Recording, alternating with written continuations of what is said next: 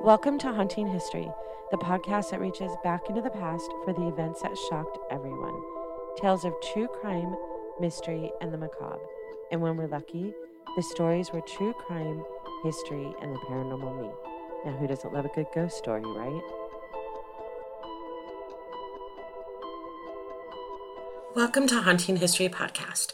I'm your host, Kat, and that's it for right now. Just me. When we originally sat down with Bob Taft to discuss the Dorothy Jane Scott case, we had no idea where that conversation was going to lead. So we just started and recorded, and what we ended up with was 2 hours of conversation. So what we did was split that into 3 different sections. So what you'll hear today is part 3 of our series on Dorothy Jane Scott and the second portion of our conversation with Inspector Bob Taft. But before we get started, if you've been listening to our series on Dorothy Jane Scott and you have any questions or any comments, please DM us on any of our social media or email us at hauntinghistorypodcast@gmail.com. And if you haven't listened to part 1 and 2 of the disappearance of Dorothy Jane Scott, please go back and listen to those episodes before you try and catch up here.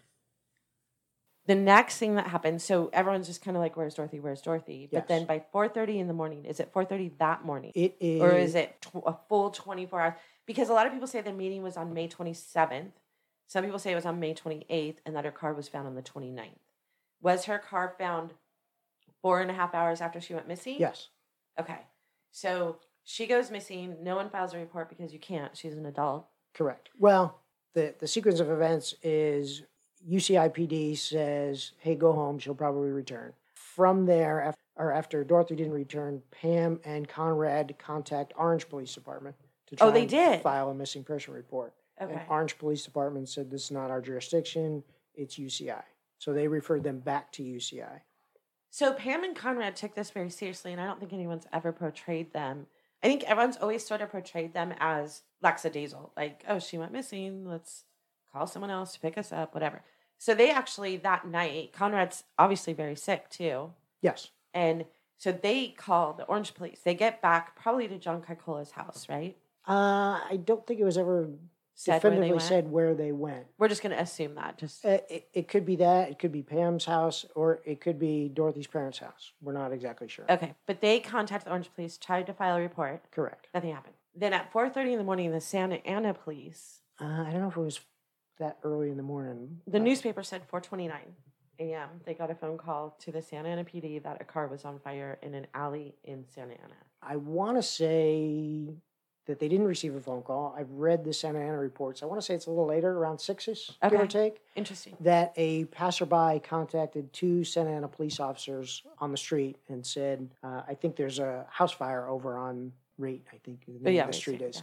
So the 2 officers respond to the alleyway, and that's when they discovered Dorothy's car on fire. Okay, so how long did it take between the time that they found the car on fire for them to connect the car to Dorothy? I want to say it was all concurrent, because if you read the Santa Ana police officer's report, it talks about the incident at UCI Hospital. Okay, so it went pretty quickly. Yes. From UCI to Orange, back to UCI, and then to Santa Ana. Yes. So now there's 3 different agencies technically involved, correct?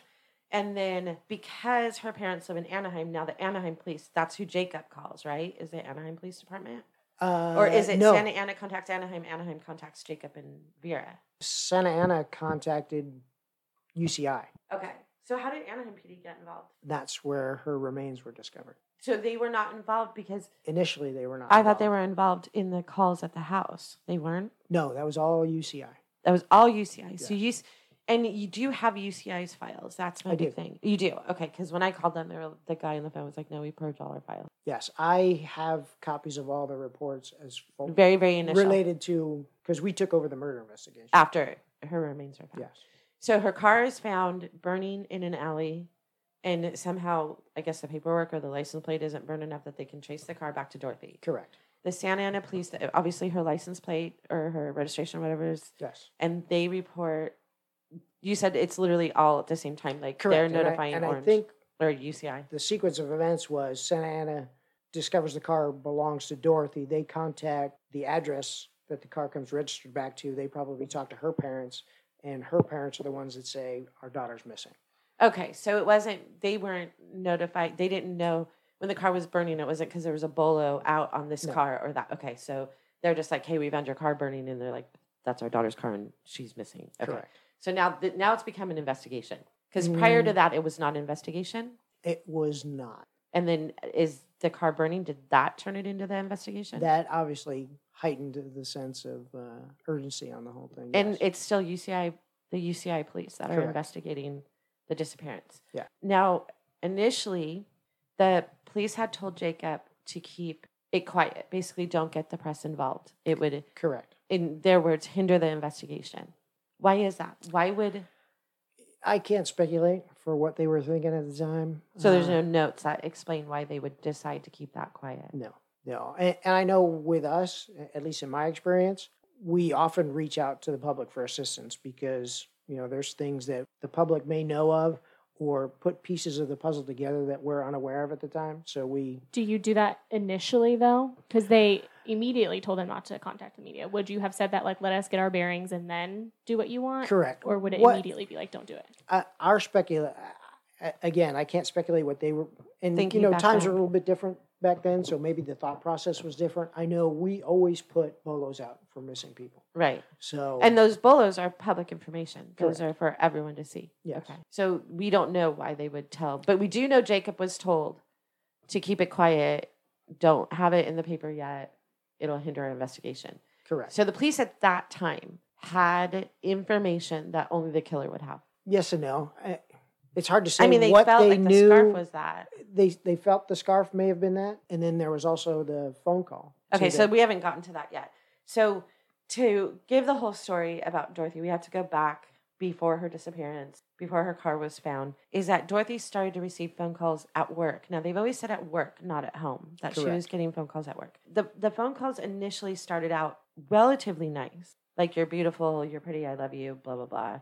Nice things. But she didn't know who it was. She did not recognize the voice. And Okay. it's very significant that she didn't recognize the voice. And I don't know if it's in the file or not, if you can tell me, did they say that the voice sounded like it was trying to be disguised? Because I've never read anything that they did felt not like it say did. it was trying to be disguised, and again, it's hard to know what was known at the time and what has Been added been later. discovered since. But I remember reading saying that Dorothy thought that It sounded familiar. it sounded familiar, but she couldn't put a face to the She couldn't. to It the wasn't voice. someone that she talked to often. Correct.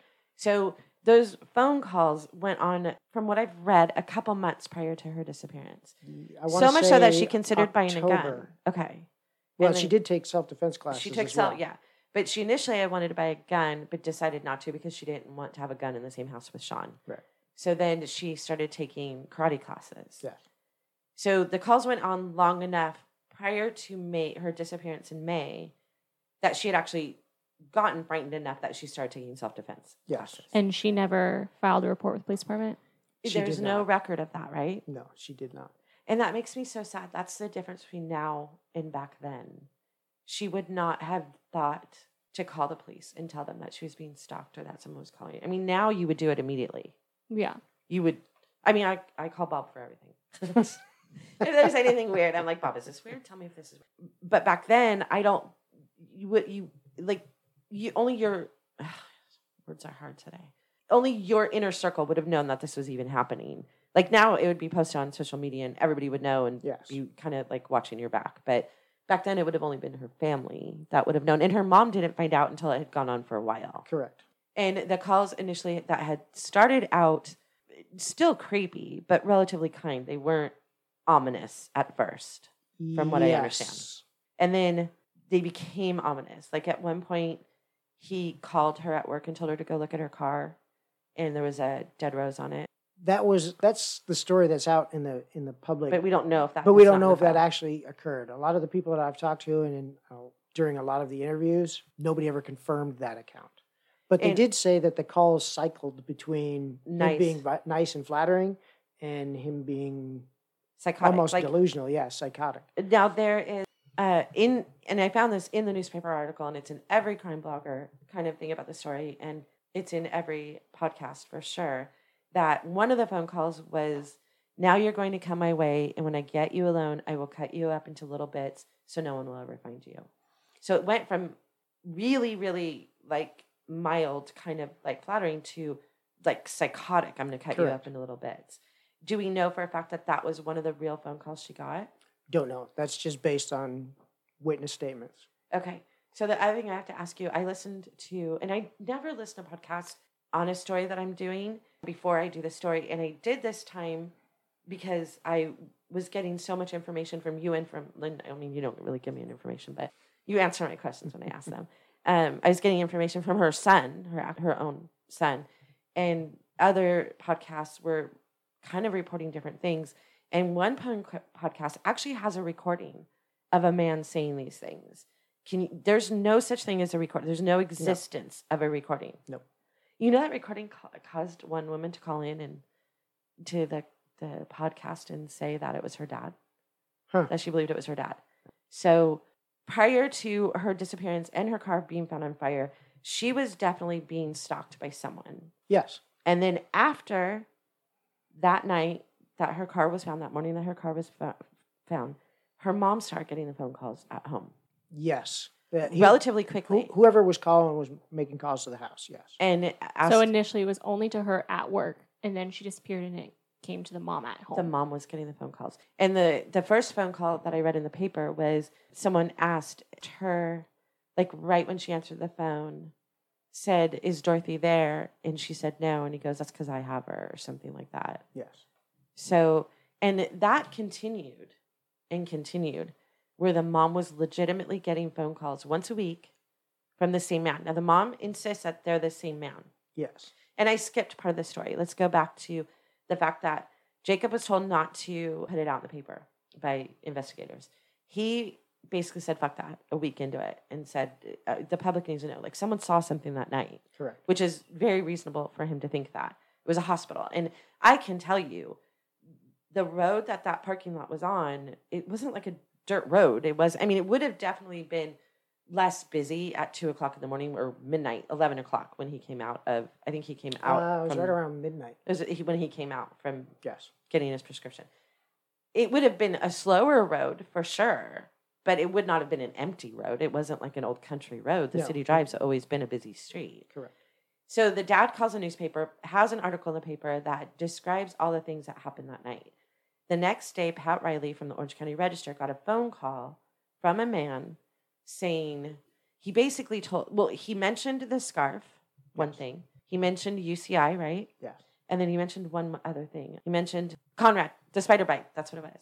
He mentioned the spider bite, which nobody at the time knew that night what Conrad's issue was. That they knew that he had some kind of infection, but they didn't know it was a spider bite. So the person on the phone knew it was a spider bite and knew that what color scarf she was wearing, and that she was at UCI. And he claimed on the phone that he caught her cheating on him with another man. She denied it.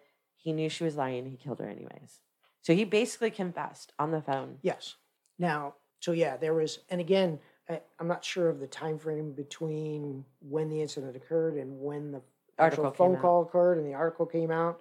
And I don't know, there's no copies of the news articles that outline what was contained in the article. Obviously, it was somebody that knew something that was going on, but we don't know if that information was available publicly or if that information was only known to her circle. Okay, because the newspaper article that Jacob is quoted in, he says that nobody knew about the spider bite, nobody knew about the scarf. He literally says that. But anybody who had been at that meeting, anybody who had been in the hospital that night, so the person calling the Orange County Register does not necessarily have to be the same person that was calling Dorothy before and calling Vera after. Correct. And I want to say that the person that called the Orange County Register was described as having a somewhat Southern accent. And a more feminine voice. Like very descriptive, like Pat Riley was very descriptive about what the voice was. Yes. And I feel like Vera, even after getting phone calls for 4 years, she endured those phone calls, ever described it as being Southern or feminine. No. Okay, so I'm confused. We're saying almost immediately after they found the car burning, Mom received a phone call.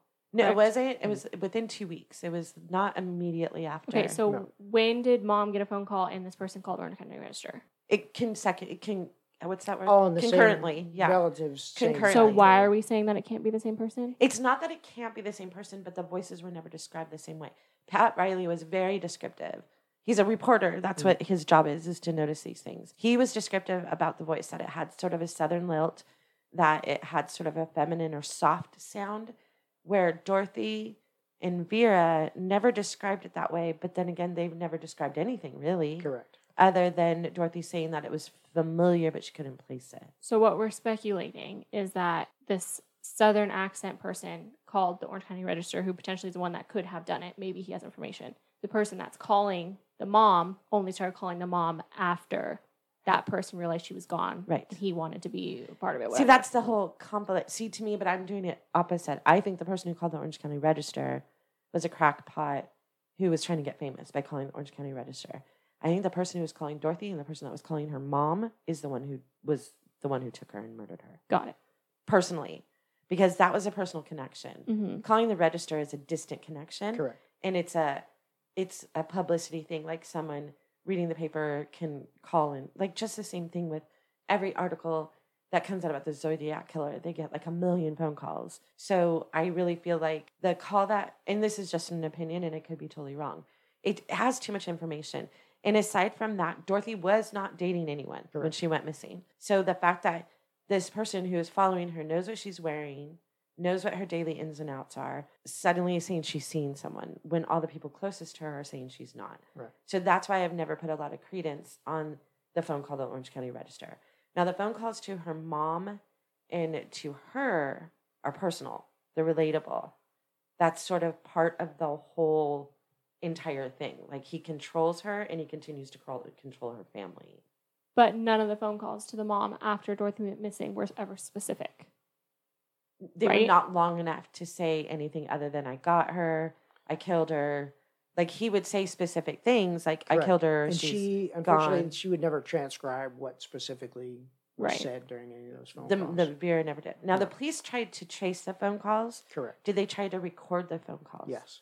And the recordings, whatever happened to those recordings? There were never any recordings. Because it was too short. Like, he would call and say, No. When they would put the recording devices on the phone, there was never any phone calls after that. oh, really? But she did get phone calls for a long period of time, though.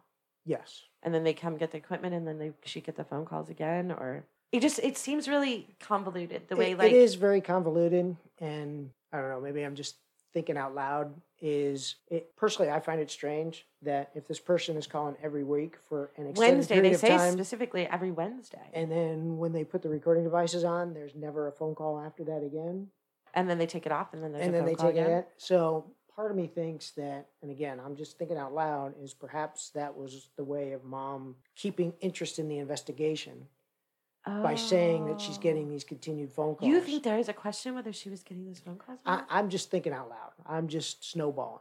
I have no reason to doubt her, but just my investigative thought And we've process. asked Sean if those phone calls happened, but I don't think Sean was 4 when Correct. He his doesn't know. But and several people have said that the phone calls occurred prior to her disappearance. but not after. Only the calls to her mom were after, And or to her home. to her home. Yes. And her brother, I know her brother said that he answered one of the calls one time. And then Jacob insists in a newspaper article that they got a phone call late one night. And I want to say It wasn't like the there normal was time. one where normally it was the mom that answered the calls, Yes. and then there was one where he answered He the answered calls. because it came in late. And then apparently the caller hung up, and then they didn't receive phone calls after that for an extended period of time. Right. And Jacob has always taken that because when the person called and said, "Is Dorothy there?" And this was years. This was literally almost 4 years after she had gone missing. He said, "You have the wrong number." And he believes that's the reason why that call never came in again. Where other people surmise that the reason the call never came in again is because he answered the phone. Which, to me, would lead me to believe it's someone that was in Jacob's circle also. Which again he could have implies recognized it's- the voice. Yes. Right. And Jacob is in Dorothy's world. She worked for the stores. He owned one of the stores, and he still maintained the stores. He did all the maintenance on the buildings. So anybody that would come into contact more so with Jacob would definitely come in contact with Dorothy as the bookkeeper. Correct. and we keep calling her Dorothy. She actually went by Dot. She didn't go by the name Dorothy. And I feel like I'm being really formal after looking through all her personal things. It's kind of weird to not know her name. But the general consensus is that for 4 years, these calls like went on for a certain period of time to her family. And then on August 6, 1984, more than 4 years after Dot disappeared, a man working for Pacific Bell, he was digging trenches for... Did they put the wires, the cables underground back in 1984? Is that when they started doing it? I know that they were doing... They were doing I want to say construction there at was the time. working on a culvert in the area. So I don't know if they were actually laying phone lines or what, but there was construction going on in the area. And he, ironically, this is so creepy, and that's why, like, you probably shouldn't say shit out loud. He told the guy driving the equipment, be careful of dead bodies. And then it wasn't a skid steer, but whatever he was driving, drove over, like, little trees and bushes, and it literally turned up bones. And he I want to say they said, found the skull first. Is that what it? Yeah. So they stopped, called the Anaheim police because it was in Anaheim. This was on Santa Ana Canyon Road in Anaheim, and it's hard to explain. It's a relatively rural area. Like right there's nothing built, but right next door it is houses, and we determined that those houses right above there were built after. I don't know if they were built before. I want to say I think the houses were there at the time, but obviously all the commercial stuff like was not there. Was not. But the houses across the street we know were there. Yes. And it's rural but not rural. It's a very well-driven road, and it even was back in the 80s. Well-driven, but the population back then was much smaller. Much smaller. For sure. That area. They called the Anaheim PD. The Anaheim PD came in, and we have been to this location numerous times now. Sean had never been to the location where his mother's remains were found. So Haley, Bob, Christy, if you remember Christy, she is my friend who is a psychic medium that helped us on Carrie's case and the Deborah Pajolka case. She was with us that day. And we were going off of newspaper articles, and you had pictures. And there are telephone poles that are still there that were there 41 years ago. But we couldn't specifically determine where her remains were found. Like the general area, we figured it out. Correct. We hiked for like 2 hours that day. That was insane. Hiked. It's off a normal road. Well, okay, twice. Like it's in dirt, sure, but there's also like 50 cars a minute driving on the road. For me, that hikes, it was like a hike. I looked up once. You called me. And you're like, look up. And you were at the very top of that hill. And I was like, what are you doing up there? Which also just had a flat road to get to. Yeah, and you did the same thing. Like, Yes. you didn't hike. He didn't climb a mountain. It wasn't hiking, you guys. It just was not. But it was just dirt. That's rural to me. Sure. But we were there for a long time. And I think we determined the general area where her remains were found. And then we went back again. When we went to the area the second time, we went when they flew out the crime blogger the TV show that's coming up in October. I'm not going to give the date until I see it. I think that I am going to be in about -3 seconds of it. Bob is in the entire hour episode. They flew the crime blogger out to California, so we took him to the remains too with Sean and went over the remains. And then it's kind of sad because we're never going to know exactly where her remains are found. But part of that reason is they had determined that her remains had been there at least 2 years, 1982. Yes. And the way that they determined that is because a fire went through the area in 1982. So we don't know if did they ever pinpoint closer to when her remains were left on that road? Okay.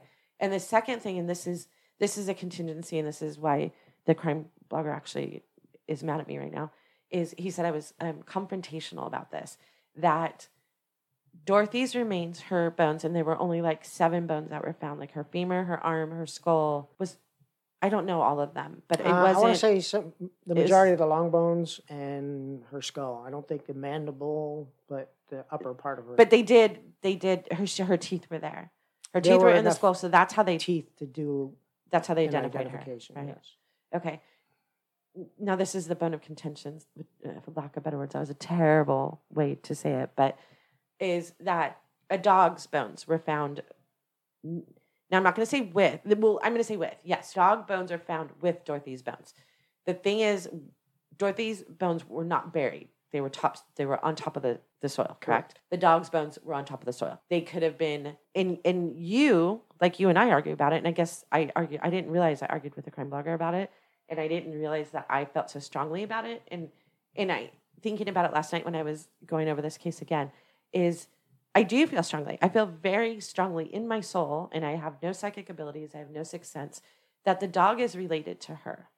And the reason that I feel that way is because I feel like whoever buried her there used the dog as a ruse. That if anybody would have pulled over and saw that he was out there, like she was only 30 yards from the road. Correct.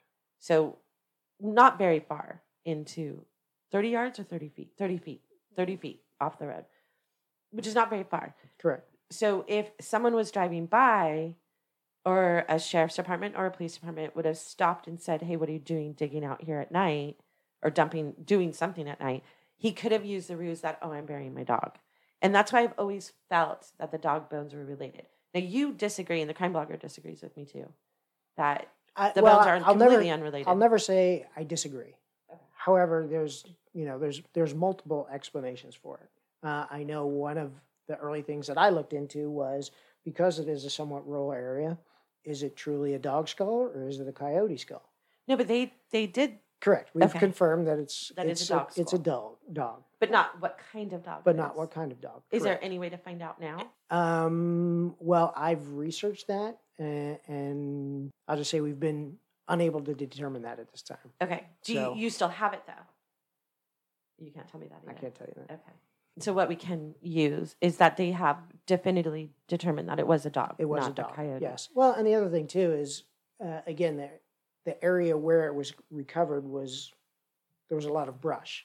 So even at the time, possibly you may not have been able to see what was in the brush at the time. Okay. So, like I said, or perhaps the dog was crossing the street and got hit by a car. Okay, see, that was absolutely Jacob. Never know. Her dad said, because the newspaper reporters made a big deal about the dog bones, and Jacob said that's full, like he would, no nonsense, obviously, said that's foolish. It's a main road. It's a busy road. Like there's no stoplights, or back then definitely was no stop signs or stoplights. It was just a solid road where people could have been traveling quickly. That dogs got hit there all the time. It could have been thrown there, anything. And again, I don't think the crime blogger, and I bring him up because he did a ton of research on this, and I want to give respect to that.